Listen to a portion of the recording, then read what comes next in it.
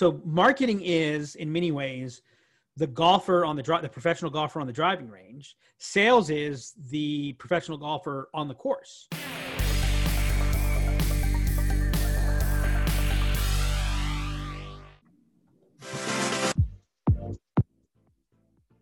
All right. Welcome to this episode of the Black Line Podcast. Mike, I heard you got a baseball game today. I do. Who's playing? Because unfortunately, I know the Nats aren't playing. No, they are not. My oldest son. You know, I think you once told me, wait till you start wishing that for the days when it won't rain. I used to hate it when it rained.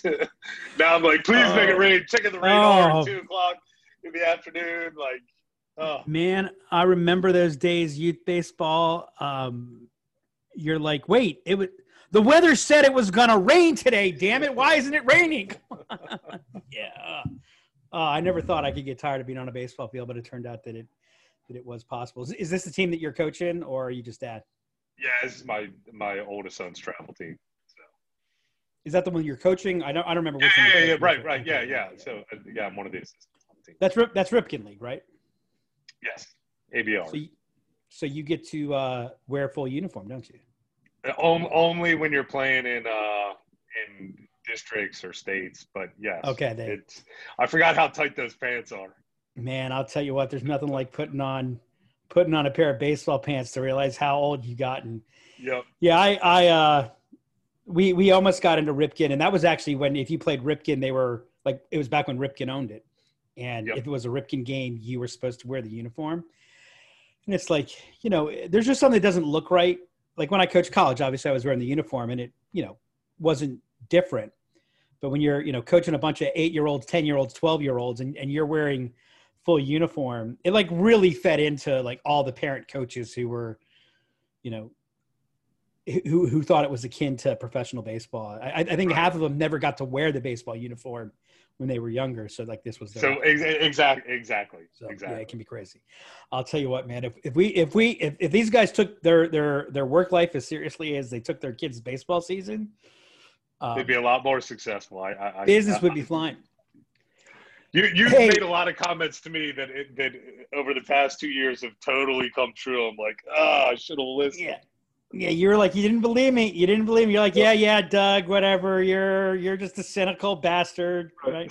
So hey, to close the loop, anyone who's been listening to this podcast for any length of time, or if you listen to any of the back episodes, Mike and I have been talking about a wide variety of issues over the last, couple of years around the economy and recession, et cetera. There was actually a really interesting piece of data that I saw yesterday. And I'm surprised, not surprised that it hasn't made any real news, but the data was basically that the recession started in February. So the recession started before the shutdown. So everyone's attributed the recession to, because we were, because of the pandemic, et cetera. But actually the numbers showed that the recession actually started pre-pandemic in the U.S. So I just wanted to close the loop, let everyone know that our prediction, in fact, did come true, because I think it was about, probably about 17, 18 months earlier that we talked about it. And we said in the next 12 to 18 months. And lo and behold. So with that, let's get into fascinating, but make sure you share that in the show notes if you can find the article. Yes, I will. I should. It was Bureau of Labor Statistics. Okay. Or Bureau of Economic Statistics, right? Whatever okay. The body that blesses recessions. You are a recession. Right. Alrighty. Alrighty. Let's talk about the big news.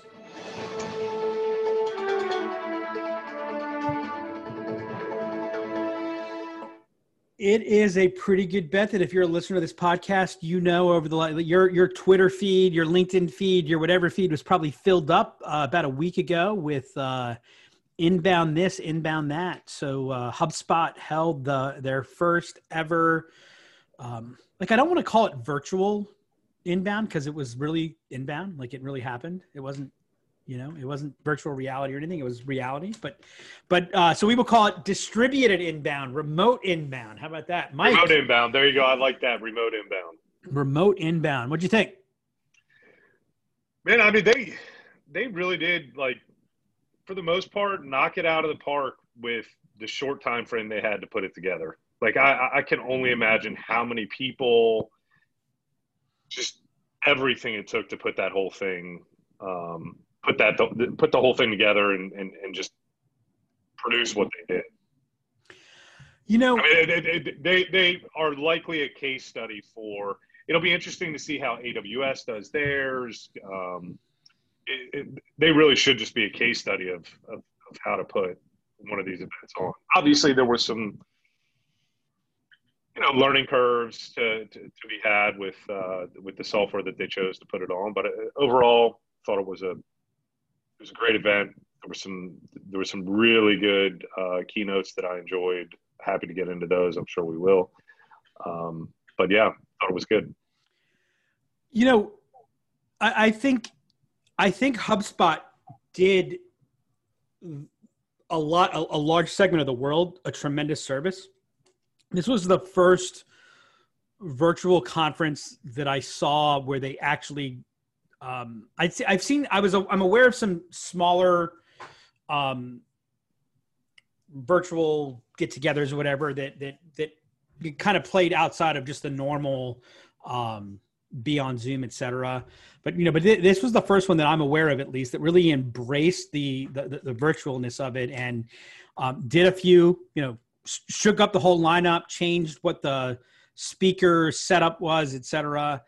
And I think that, like, it's interesting because, case study on one hand, but on the other hand, I think that, like, if you're AWS, I think you got a tremendous benefit if you paid attention to what HubSpot did, because just the conception of that and the execution gives you such a head start to be able to look at that and say, oh, I would have done this differently, or, hey, if we could do that. Or, it was a learning, learning opportunity for any organization that wants to put something on similar. Like I think the biggest miss, and I've seen it across every virtual conference of any type anywhere, is there is one thing that remote has an advantage of over real life, and that is you can be asynchronous, right? So, like, if you're at a conference, you're there, you're in a session, you're not in a session, it is what it is. With remote, there's more of a natural asynchronous, and they did that a little bit. It actually was weird for me, because the speaker sessions were pre-recorded, right? So I did that. And they spread them out over a long period of time. Right. So I did that session. I recorded my video 45, 60 days ago, like a month and a half, 2 months ago, which was somewhat interesting for me because, my session was about RevOps and, all the stuff we've been doing on RevOps. So, I mean, we've continued to refine and move forward since I recorded that. And, on one hand, I was very happy with how well it stood up to what I said 60 days ago and what we're saying today. On the other hand, there were a couple places where I was like, oh, we're not saying that anymore. We've changed it to this. So fast the world's moving today. So there was an asynchronous component to that. By the way, the tough thing was, I think you'll appreciate that having spoken, is, usually you make a presentation of some form. It could be long, could be short, before you start getting Q&A. What was interesting is that the presentation was recorded, the Q&A was live.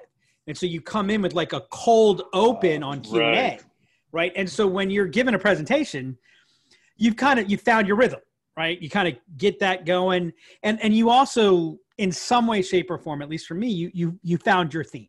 Like, I could give the same deck 50 days in a row. I'd never give the same presentation.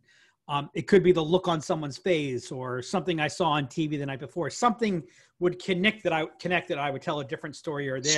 Speed up, slow down, depending on the language of the audience. Absolutely. Right. And you kind of find that, you kind of get, there's some arc that comes that you get some central point in your head, and you just, like, you trace everything back to that point.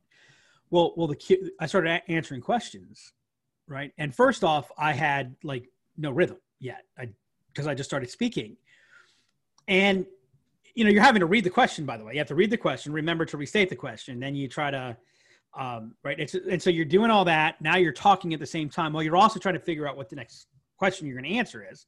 Because I mean, what I didn't want to do was answer a question and then go, okay, let's see, what question do I want to, let's see. Right. Which one do I want to answer?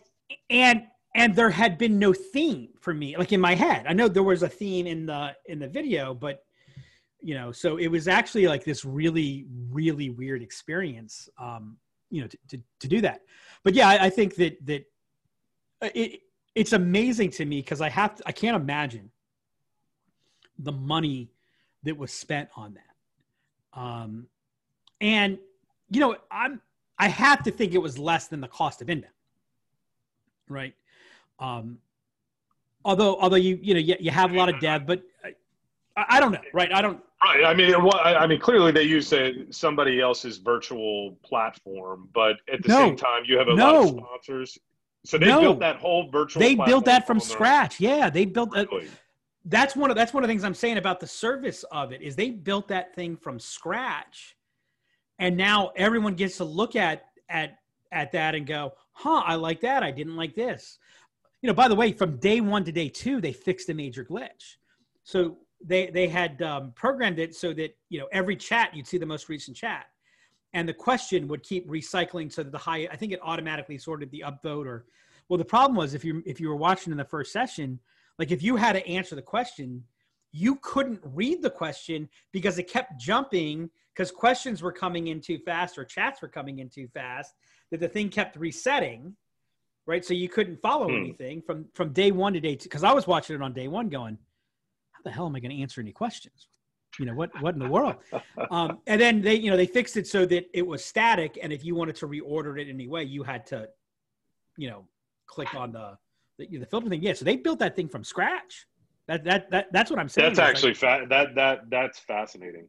And talk about their product for next year if we're still living in this that's right. remote world. Conference Hub coming in 2021. Right. In Inbound, where they clearly spend, like I have a feel of how much money they spend for Inbound, but and I know sometimes I wonder like how do you spend that kind of money for Inbound? And anybody who thinks that the fees that you're paying for Inbound pay for Inbound, you're smoking something. Not at all, right? But what I know is that is like closed business central. Like they generate a meaningful percentage of revenue in the 3 days, 4 days of Inbound. Actually, I was talking to some of their sales reps and they're like, yeah, this is the first Inbound I'm actually going to be able to look at. Usually I'm in, some corner, in meeting after meeting after meeting, trying to close business. But that's not happening in this one. Like there's no, HubSpot Central where they've got, hey, while you're here, let's sit down and talk right there, where you're in meeting after meeting after meeting. And Brian Halligan goes from room to room to room to bring in the CEO love and close the deal. Like I can't imagine any of that happen. Right. So I'd love to learn more about the business case behind that and where it connects. And I'm also curious, does it ultimately have an impact on revenue? Right. Like, cause like if I was a sales rep, I would have 6 months ago, I would have been just like in the, depth of depression that like, that event. My biggest event is just right. It's gone. And I do plan to talk to some folks that were sponsors this year to see what their take was. Cause that's been it's been a brand recognition thing for us. We've sponsored it 3 times. It's been a revenue driver for us. Even, people that have seen us 3 years ago, they're like, yeah, we've been looking at you guys and we remember seeing you at Inbound 3 years ago.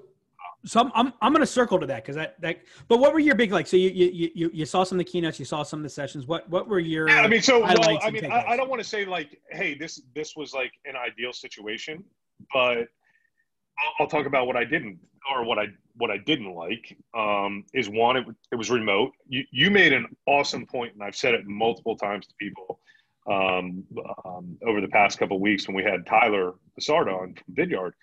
We're we're 3D creatures, man. We're not 2D. And the whole virtualness of it, like Inbound's a place where we connect with not only customers but friends, and have a good time, and that's where relationships are really built and formed. And as somebody that I'm in chat sessions that I got involved in, and it's like, oh, I got to be very careful about what I say, like just to not be coming across too salesy. Whereas if I'm at Inbound, I can have a little bit more, like, read the body language of an individual, whether or not there's some interest. Should we continue this conversation? So that part of it to me sucked. And what were your highlights? That part was a disappointment. As far as like the highlights were, like you said, it was asynchronous, where I could come in, I could leave, I could see if I was interested in a topic or not. Well, I can do that in person. I also know what it feels like to be a speaker, and people are getting up or coming in. It's like that goes noticed by that gets Mike, noticed by the speaker. Mike, that's not true, because they had in the upper right corner, they had how many people were attending. So you could see the number.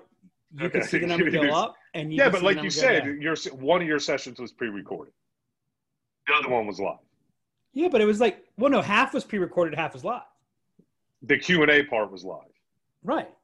But so I mean, how do you think I felt when there were 1,000 people in the room when my session started, and by the time I got to Q&A, there were like 3 people in the room. I mean, that made me feel like bad. You normally do. That's Yeah, but I thought I wasn't going to have to see. No, I get it. So right. So I that part of it. Now, I wasn't engaged for the full 2 days. There was a couple sessions that I wanted to watch. And I thought the product spotlight with Dharmesh, O'Donnell, and Halligan was incredibly produced. And not to, God, and I hate doing this because I know what comes along with it, but your and George's presentation was just it was awesome. I was just, the debate was just so funny. And there was just so many good topics across the board. And then ultimately at the end of it, I couldn't help but laugh when I looked at when they were deciding who the winner of the debate was. It was a dead tie. I don't know after the fact if that ever changed, but I would assume everybody had left the room at that point. But it was literally a dead tie. And it's not like it was 5 versus 5. It was hundreds versus hundreds. And so I think I was the last person in the room to leave because I was reading all the questions and I was reading all the chat. And when I left, it was 286 to 286. And before I left, I went ahead and upvoted outbound. So 286 outbound one. You upvoted yourself. I thought that was an outboundy thing to do. Yeah, that is genius. Any big takeaways? Any ahas? Takeaways. HubSpot's just continuously investing in product. I think they're making some great strides, just really across the board. What do you think of the product announcements? So Sales Hub, some interesting stuff in there with regards to updates to sequences, which have you and I have talked about that before. We've built workflows in marketing to make up for the lack of things that are happening in sequences.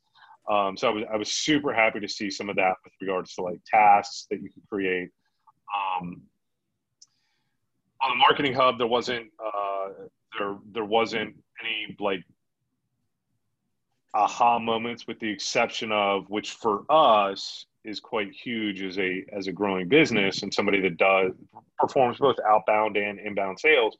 One of the biggest frustrations I've had over the years has been, I really want to keep these communications in HubSpot, but I don't have even though the guy's conversing with me, I don't have the permission to start sending him marketing emails. It's not like he signed up. So I have deleted those, and I have to use my inbox to manage those types of accounts where I'm doing more outbound efforts. And the fact that they're moving towards contact-based pricing for marketing, I couldn't have been, for me, that was a big. I got to tell you, I'm bummed about that. Okay. Because I go back to, I bought before HubSpot had enterprise, they had small, medium, and large. You could buy HubSpot small, HubSpot medium, HubSpot large. So I bought HubSpot large. And with HubSpot large came unlimited contacts. So I have unlimited contacts. And so now. So now I got unlimited contacts too. Now, right. And so I feel like something feel special. I feel like because you got more, something got taken away from me. Right. Isn't that how we were supposed to be today? Anyway, I'm sorry. Probably don't want to go there. I think the product is, I want to be careful. I might lose my skeptic branding here and my, top person of feedback and what's wrong with a number of my HubSpot friends. I think the product's just on fire. So to that point, we had our weekly team call, and I was talking to the guys about what was released, and just based off of that excitement, it's like, we get approached by Salesforce to do stuff with them, and it's like, man, this company is just on fire. Let's just throw everything just throw everything from a development perspective on and if there's folks that have Marketo, look, we're not going anywhere, we're still going to support it, but I mean, HubSpot's just doing so much to support the ecosystem. If you're in the mid-market, like right now, I would love to have somebody talk to me about why they didn't go with HubSpot. Because if you're mid-market, Me too. I honestly just can't. I don't know. And by the way, there's a part of me that doesn't like that. So I know I'm sounding all HubSpot fanboy-y, but as a business owner, like I get worried that we're all in on HubSpot, and what if they do something that's not in our interest? What if there's any million number of things that so a few years ago we started specifically purposely going to support multiple platforms, because we're like, hey, we're advisors, we're focused on smart growth. We should be platform agnostic, we should be product agnostic, and I think we are product agnostic and platform agnostic. But like the problem is what we're able to do on HubSpot, what we can get it to do for somebody, we either would not be literally would not be able to do that with anything else. Or if we were able to do it, it would be, 6 figures of cost just to get to the point where we can. And an order of magnitude more expensive to get it done. Absolutely. For no other benefit. You know what I did as I was talking about this, there is one place where HubSpot does have a major vulnerability for actually, a number of mid-market companies. I don't think most of them are at a place where this would be enough to really justify it, but you can't lock things down distinctly enough in HubSpot, right? And so I think, but they're investing a lot in that area. They're investing a lot in the area around security of lockdown. I'm talking about, so for example. But that's one of the things. I mean, I'll get to you for example, but now you can do the things like audit trails, all of those things.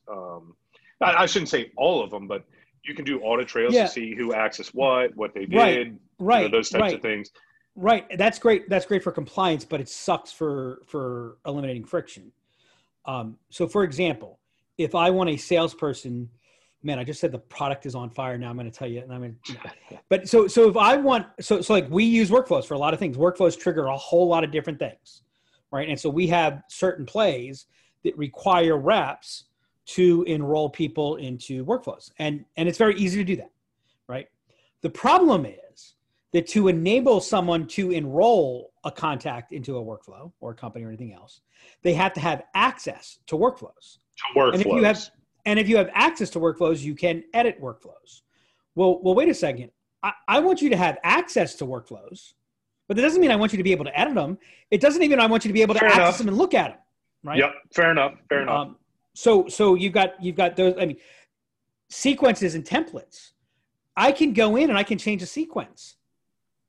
It's a sequence that most people are using that maybe you can't, So yeah, I want you to be able to create templates, but I don't want you to be able to edit every template, right? Or maybe so you edit it in your email. Okay, yeah, no, absolutely. So hey, then you got to train your staff that hey, if you are going to edit a template, clone it. You can't. Well, don't do it. Well, but I know you can't. That's what I'm saying. It just doesn't scale.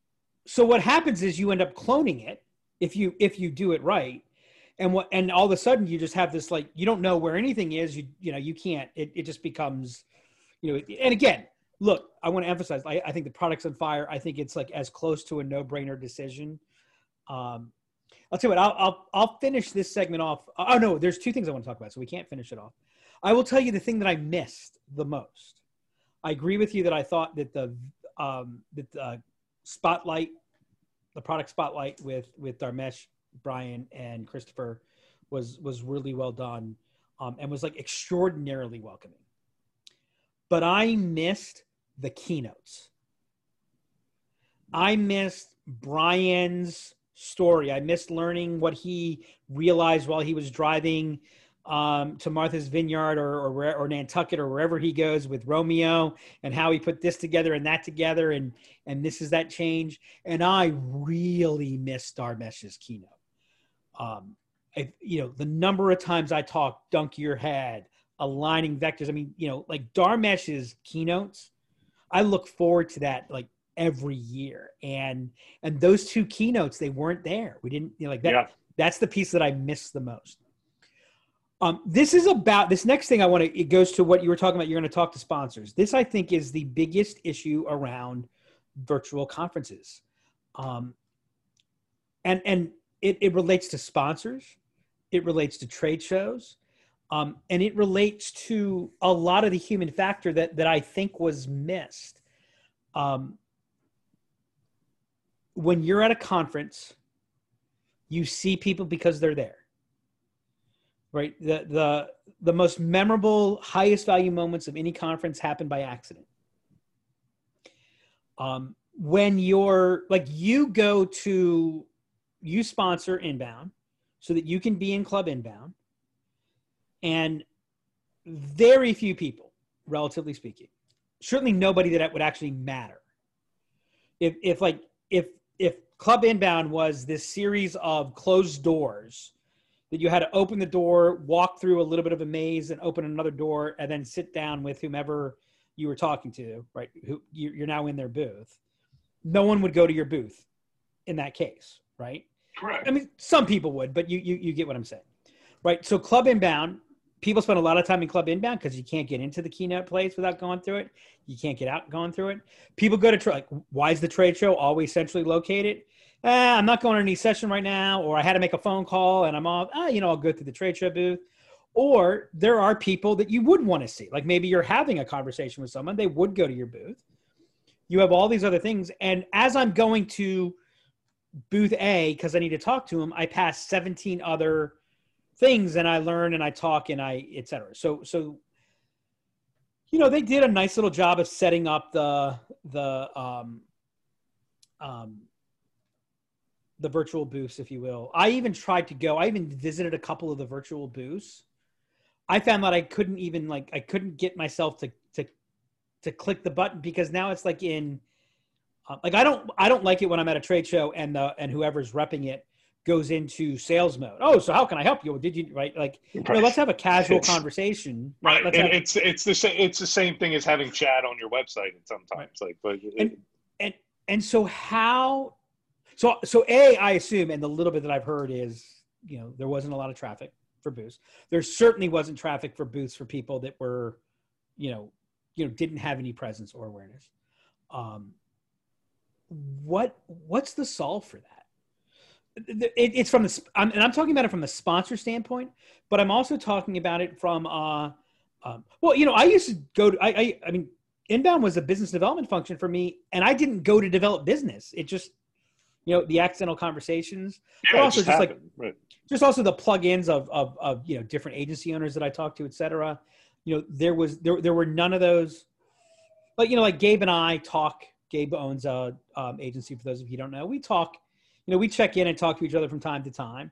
But at Inbound, we run into each other like 17 times and have a 5-minute conversation here and a 30-minute conversation there. And hey, let's walk out to the food trucks. That's a half-hour conversation because you got to wait in line.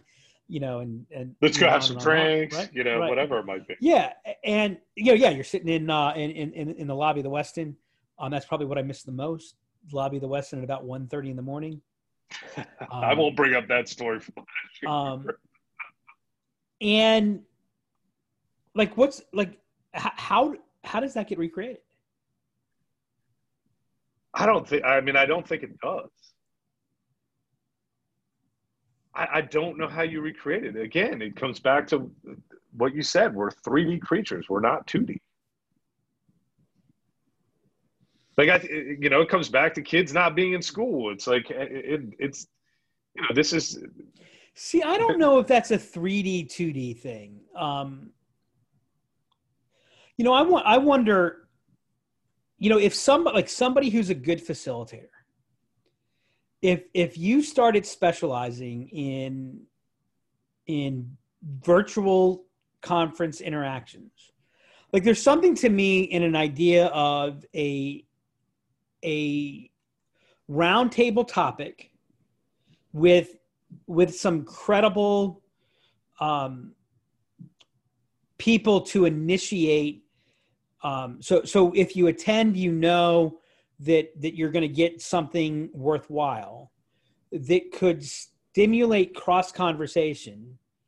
That maybe you then have sub rooms or something like that and you almost bring in a chat roulette type idea to kind of make some things happen and allow, again, it's so etchy in my head, but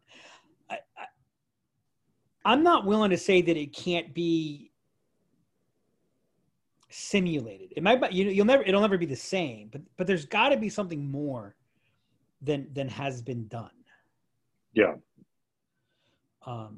So you don't have a solution for me? I was going to start a new business if you had one, but no. I don't know how you. No, I don't.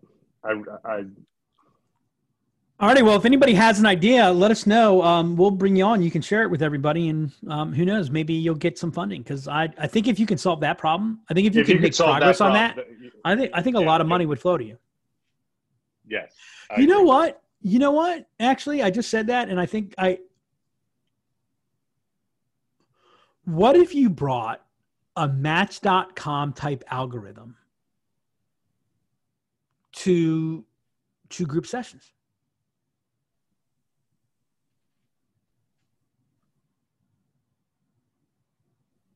That's actually a really interesting. Fuck, I just gave somebody with other people. Like I don't even know how to get started to do that, and I think that if somebody who that would actually be like, what if? Or it's not only just Match.com, but it's like Facebook. Like, hey, we recommend. Well, that's what I'm saying. Groups. We recommend. Right. No, right. Yeah. I'm saying like what if you put whatever you wanted to put in. You could put in your LinkedIn profile. You could put in your Facebook profile, though I don't know why anybody's still on Facebook. I guess they want the world to end. Yeah. But you could put in your Facebook. You could give them your blog feed. You could, make as much you want public or not public to put together this profile of.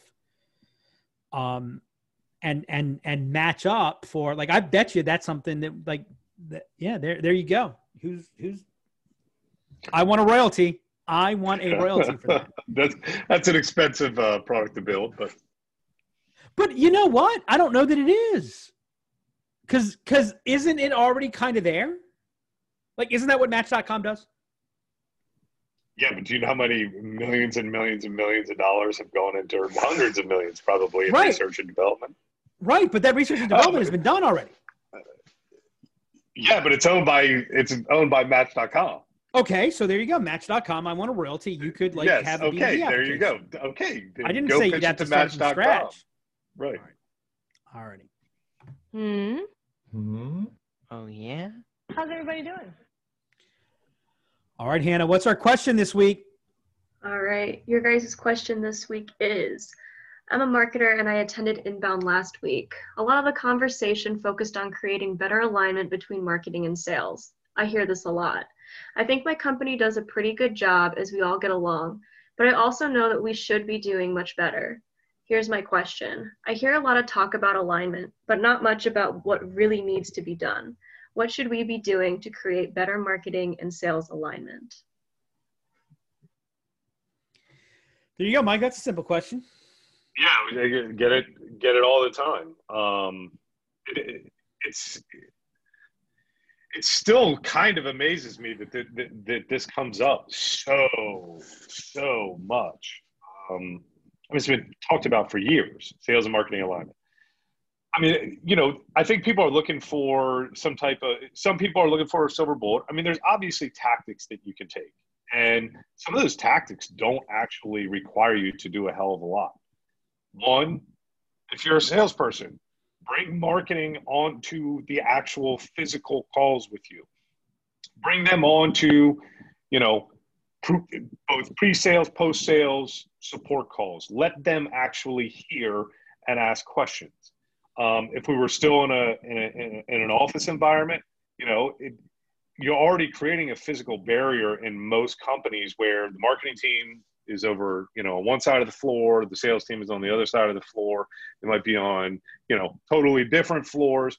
You need to integrate them 100% together so that they can hear what each of them are doing, what each of them are talking about, their ideas, et cetera. This whole once a week sales and marketing alignment meeting is really going to do nothing for you, because you need the troops on the ground really interacting with one another versus, and again, you can be best friends. That doesn't mean you interact with one another to get your job done. So, I mean, those are two very simple tactics that I think you can take. So, I don't think that does anything. It does. I don't think it does. All right. Well, expand. I think it goes back to what you said earlier. Because if that really did anything, I'm not saying you shouldn't do that. But you got me a little bit nervous when you said let marketing people join you on calls, let them ask questions. That got me a little bit nervous as a salesperson. I'm not going to lie. No, but if it's in a post-sales opportunity, or if it's post-sales and what's wrong with that if the sale's already been made? Okay, post-sale. Okay, fine. All right. What's a salesperson doing talking to somebody after the sale's been made? I'm confused. I'm just kidding. That's just a joke, everybody. It's an outbound joke. Still getting down from the debate last week. I used to bring marketing, like everybody from like people that were writing product marketing or product marketers all the way to our CMO to face-to-face customer meetings, because I wanted them to hear the questions that people were asking, so that they could try to facilitate our messaging around it. And how frustrated did you get that you brought marketers there and they still didn't get it? They were still going off in some other direction that didn't make sense. But in those instances where the company embraced that and they would actually fly people to come to those meetings, it was incredibly successful. Yeah, in the short term, whoops, hit the wrong button. So let's go back to the point of, we've been talking about sales and marketing alignment for decades. Yeah. And we're still talking about there's also the other problem with sales and marketing alignment is the attribution component. Marketer says, well, that lead came from me. Sales rep says, no, that lead came from me. So. Okay. So let's go back to, as you said, we've been talking about sales and marketing alignment for decades, and we don't seem to be making a whole lot of progress. Correct. Right. What if they're not supposed to be aligned? Right. And I'll share what I shared on my RevOps presentation last week. Alignment is the byproduct. It's not the objective. It's not the input. It's the output. Right. I think fundamentally the problem is that the misalignment is actually where the beauty is. It's where the opportunity is. The difficulty is that marketing speaks one language and sales speaks another language. Marketing has one viewpoint. Sales has a different viewpoint. And so the problem is, if you expose two people with different viewpoints to the exact same information, they will intake it, manipulate it, manage it, consolidate it, apply it in very, very different ways. And you will look and say, were these two people in the same room? And the answer is no, they were not in the same room, because nobody hears what's said. We only hear what's heard, right? You don't even hear what you say. You only hear what you heard you say, if that makes sense, right? Yep. And so our brains are actually programmed to look for and find the things based upon the beliefs that we already have. And we're really good at thinking that our conscious mind is the Oval Office, giving the orders, when in reality, it's the press office rationalizing the order that was given, right? And so I think that the fundamental problem is that marketing and sales work off of two distinctly different maps.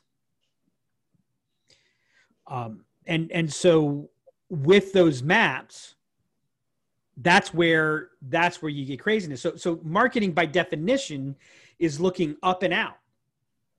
Sales is looking down and in, right? Sales is about the next 90 days. It's about the revenue. It's about, does it close? Marketing is like, I'm going to oversimplify this a lot, but marketing, good marketing is heavily based in theory, because you're building scalability, you're building repetition, you're building growth. Sales is about reality. Marketing is about the golfer on the driving range. You just made a shitload of friends on that one. Well, but see, I'm totally getting what you're. I'm just making a comment, but a joking comment. But keep going. The next analogy is going to really fit it, right? So marketing is in many ways the golfer on the professional golfer on the driving range. Sales is the professional golfer on the course. Right. And so when you're a golfer and you're on the golf course, your goal is get that ball in the hole in the fewest number of strokes possible. When you're on the range, it's get the right swing. Right. And so if you're slicing the hell out of a ball on the range, if you're slicing the hell out of the ball on the course, then go ahead and turn whatever number of degrees you have to turn, no matter how bad it is and no matter how much it's like, well, if you do that, you're not going to win the member guest tournament. Your stroke's not going to hold up to the member guest tournament. Guess what? Who gives a fuck about the member guest tournament? That's 4 weeks from now. I'm in a $2 Nassau right now. Right. And so, right. So am I wrong? No, the analogy is awesome. Right. And so if you don't work on the range and think bigger and look longer, then your stroke's never going to get any better, and you're going to get worse and worse and worse, and you'll never win your $2 Nassau. You won't even be allowed to play in the member guest tournament. Hell, they'll kick you out of the club because you're so bad, right? But if all you do, and like, I'm not a good golfer. You're probably a pretty good golfer. You got the driving range champions.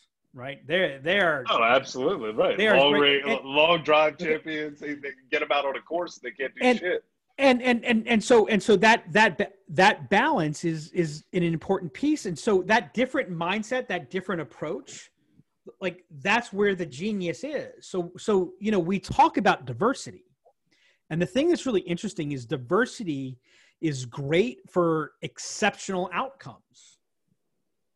And it sucks for non-exceptional outcomes for normal outcomes, right? If you want normalcy, don't have a lot of diversity, have a lot of sameness, and you'll be very normal. If you want exception, if you want extraordinary, that's actually the word I was looking for. Diversity is perfect, is required for extraordinary. Diversity is bad for ordinary, right? But we forget something about extraordinary. There's two types of extraordinary. There's the good extraordinary and there's the bad extraordinary. And diversity is really good for both of them. As a matter of fact, diversity not managed actively, you will get bad outcomes because it'll become, it'll become war, basically. Yeah, Wild Wild West, right? Absolutely. Right? Yep. Because you've got, because the nature of the different outcomes and the beliefs and things like that, and mixed with any degree of passion leads to craziness, right? So what do you need to bring that together? You need a framework. And I don't mean to get all commercial, et cetera, but we realized this about a year ago. That's why we created the deals framework, right? The deals framework, and Hannah, make sure you put the link and the framework in the show notes so people can see this. But the deals framework is really built to take, I don't care what your tactic is, right? Inbound, outbound. Like the problem with inbound and outbound, it was a really fun debate, and we had two people who believed in both inbound and outbound, right? That's what made it work. But you got a lot of people, as you saw in the comments or in the chat, that believe in one or the other. One or the other, right? And it's not one right. or the other.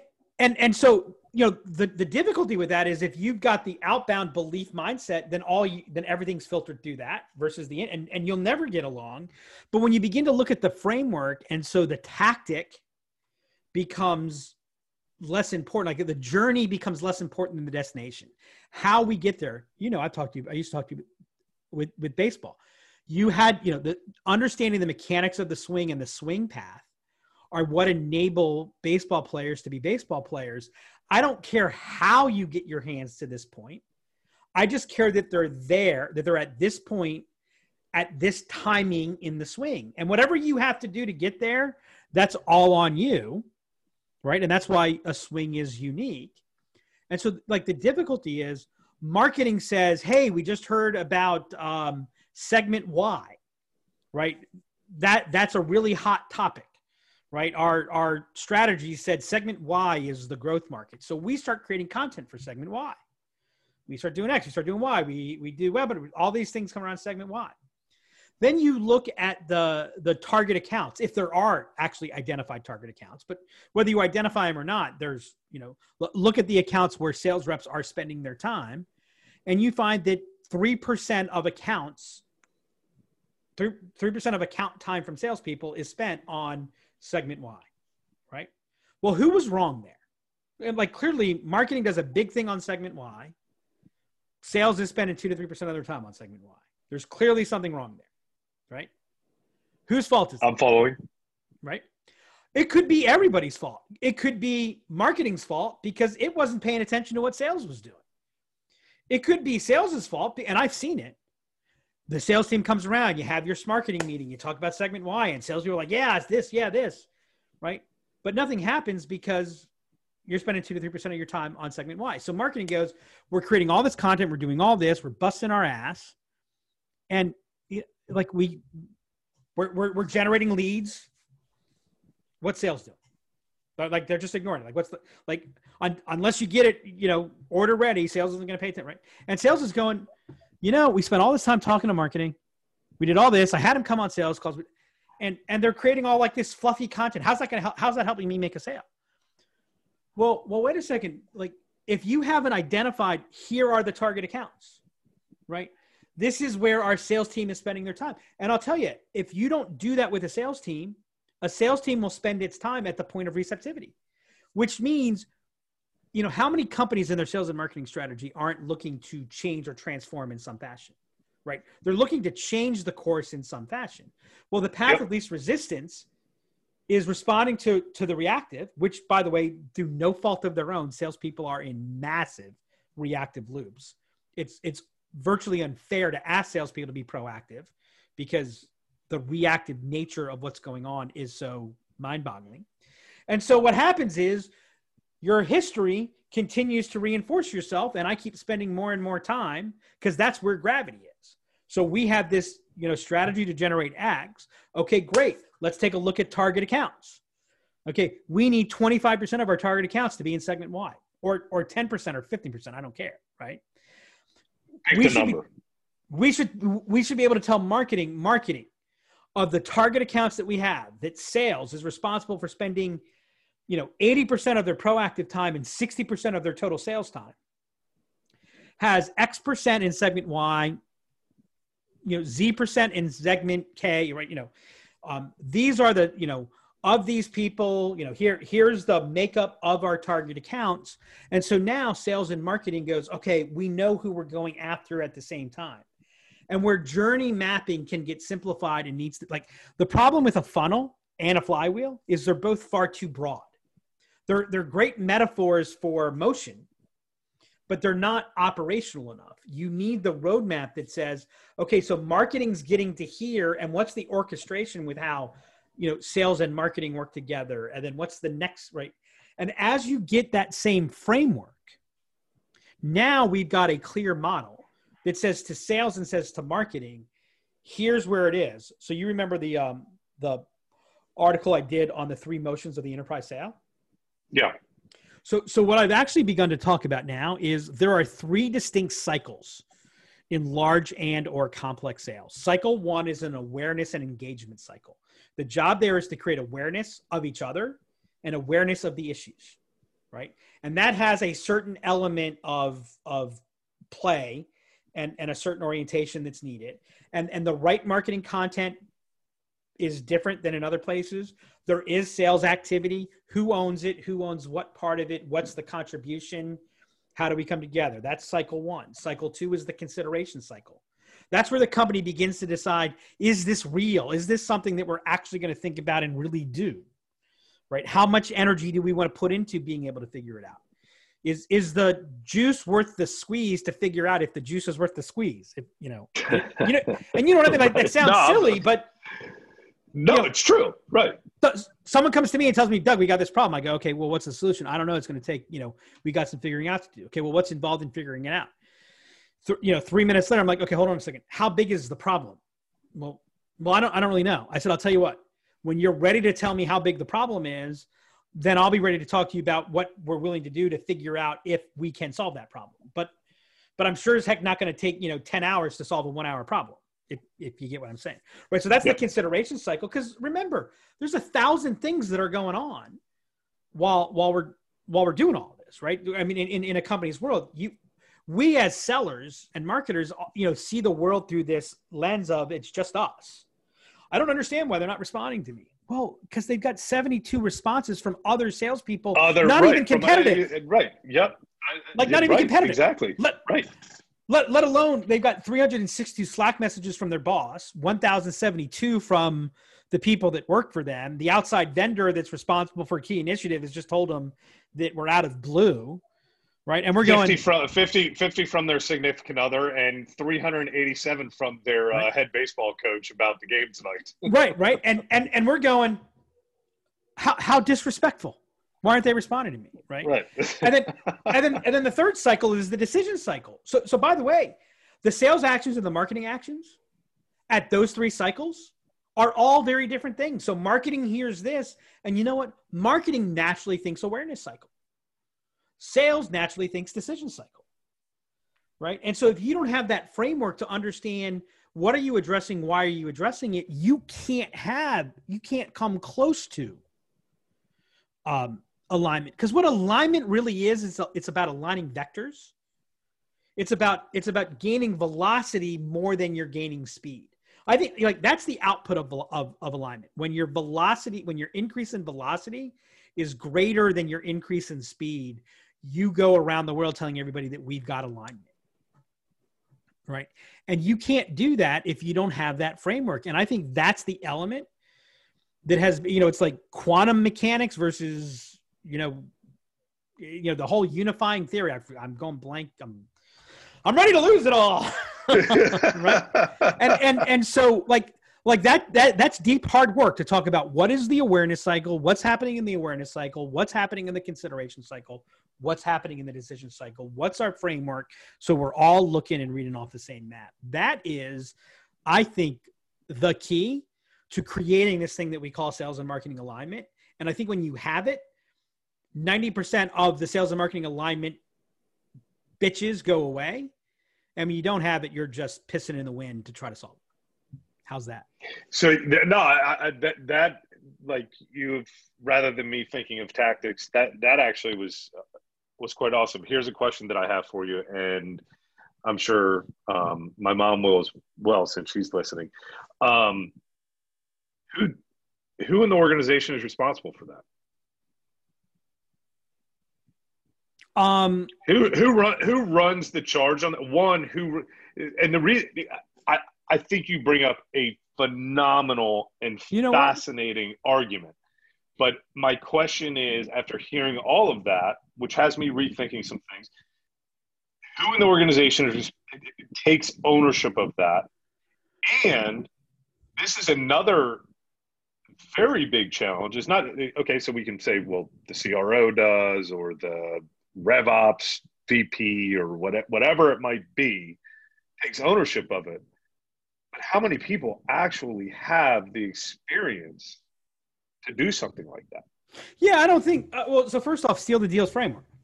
If you don't have one, Steal the Deals framework. That's what we created. That's why we give it away for free. We're actually coming out with a new piece on. I have a friend who's like, "You're going to give that away?" I'm like, "Yeah, let's make the world better." Because the truth is, once you understand a framework, the stuff we do actually really begins to, really make sense. I think that's an unfair question, because I don't think that the operations podcast is talking about operations alignment, that we can't get this group with that group. I don't think the manufacturing line is having a problem. And how the manufacturing line is a hell of a lot more complicated, because a third of your manufacturing is in India, a third is in China, a tenth is in Kuala Lumpur, 20% is in the United States, right? You've got all these things going all over the place, and they don't have that problem because they have a framework.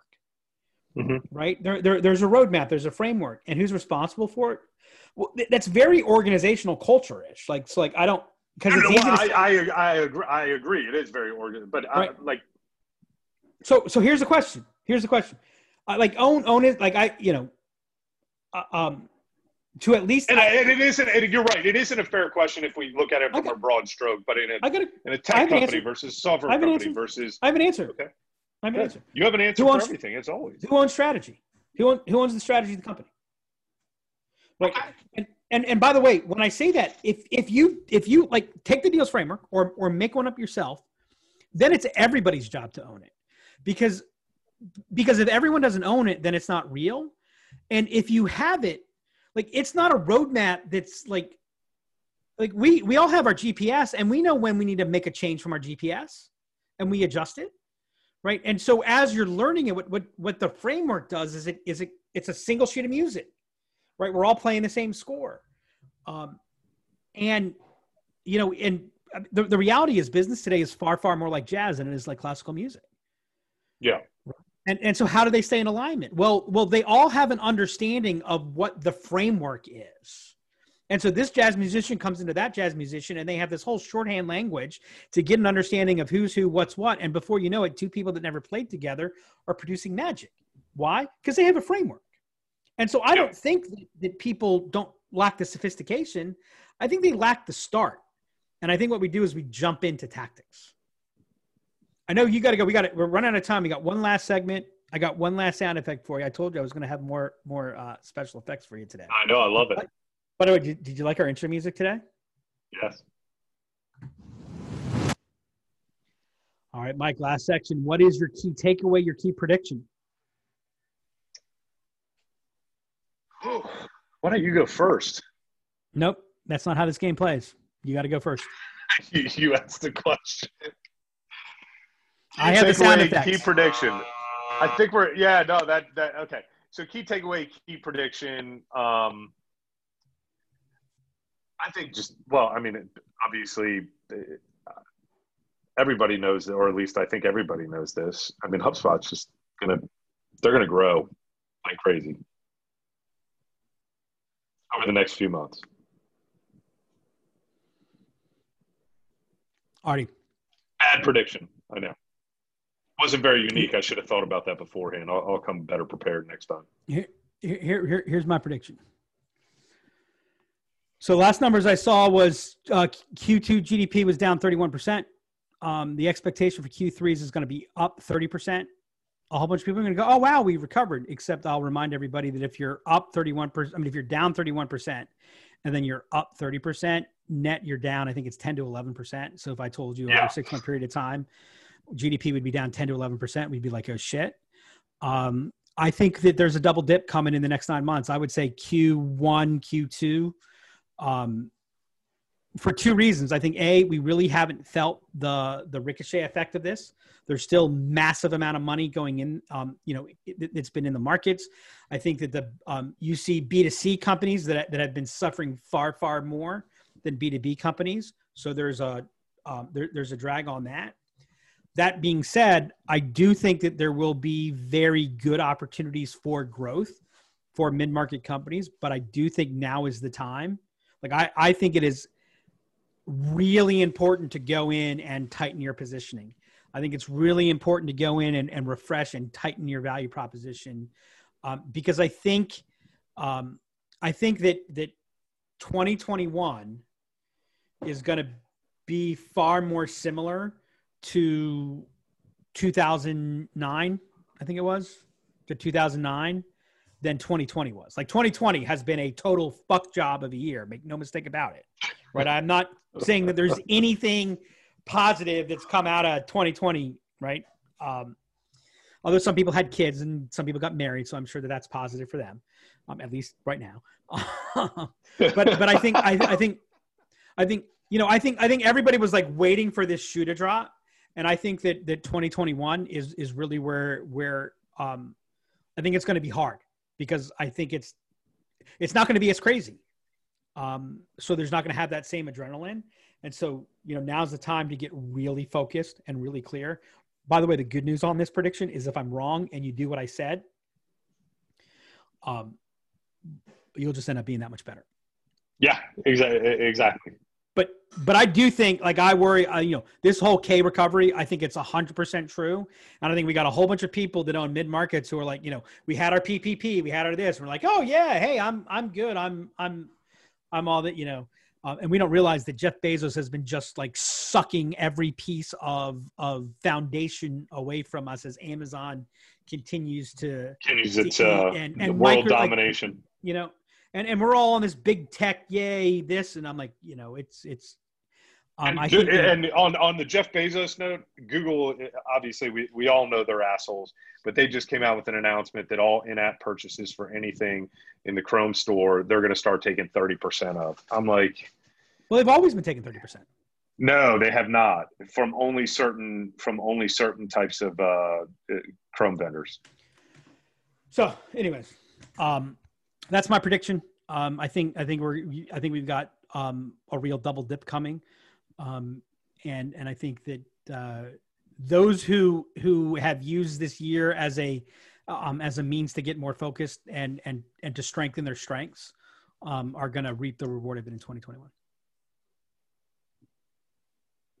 That's my show. That's what I got. Any final thoughts? Any final thoughts? Get it. Go download the Deals Framework.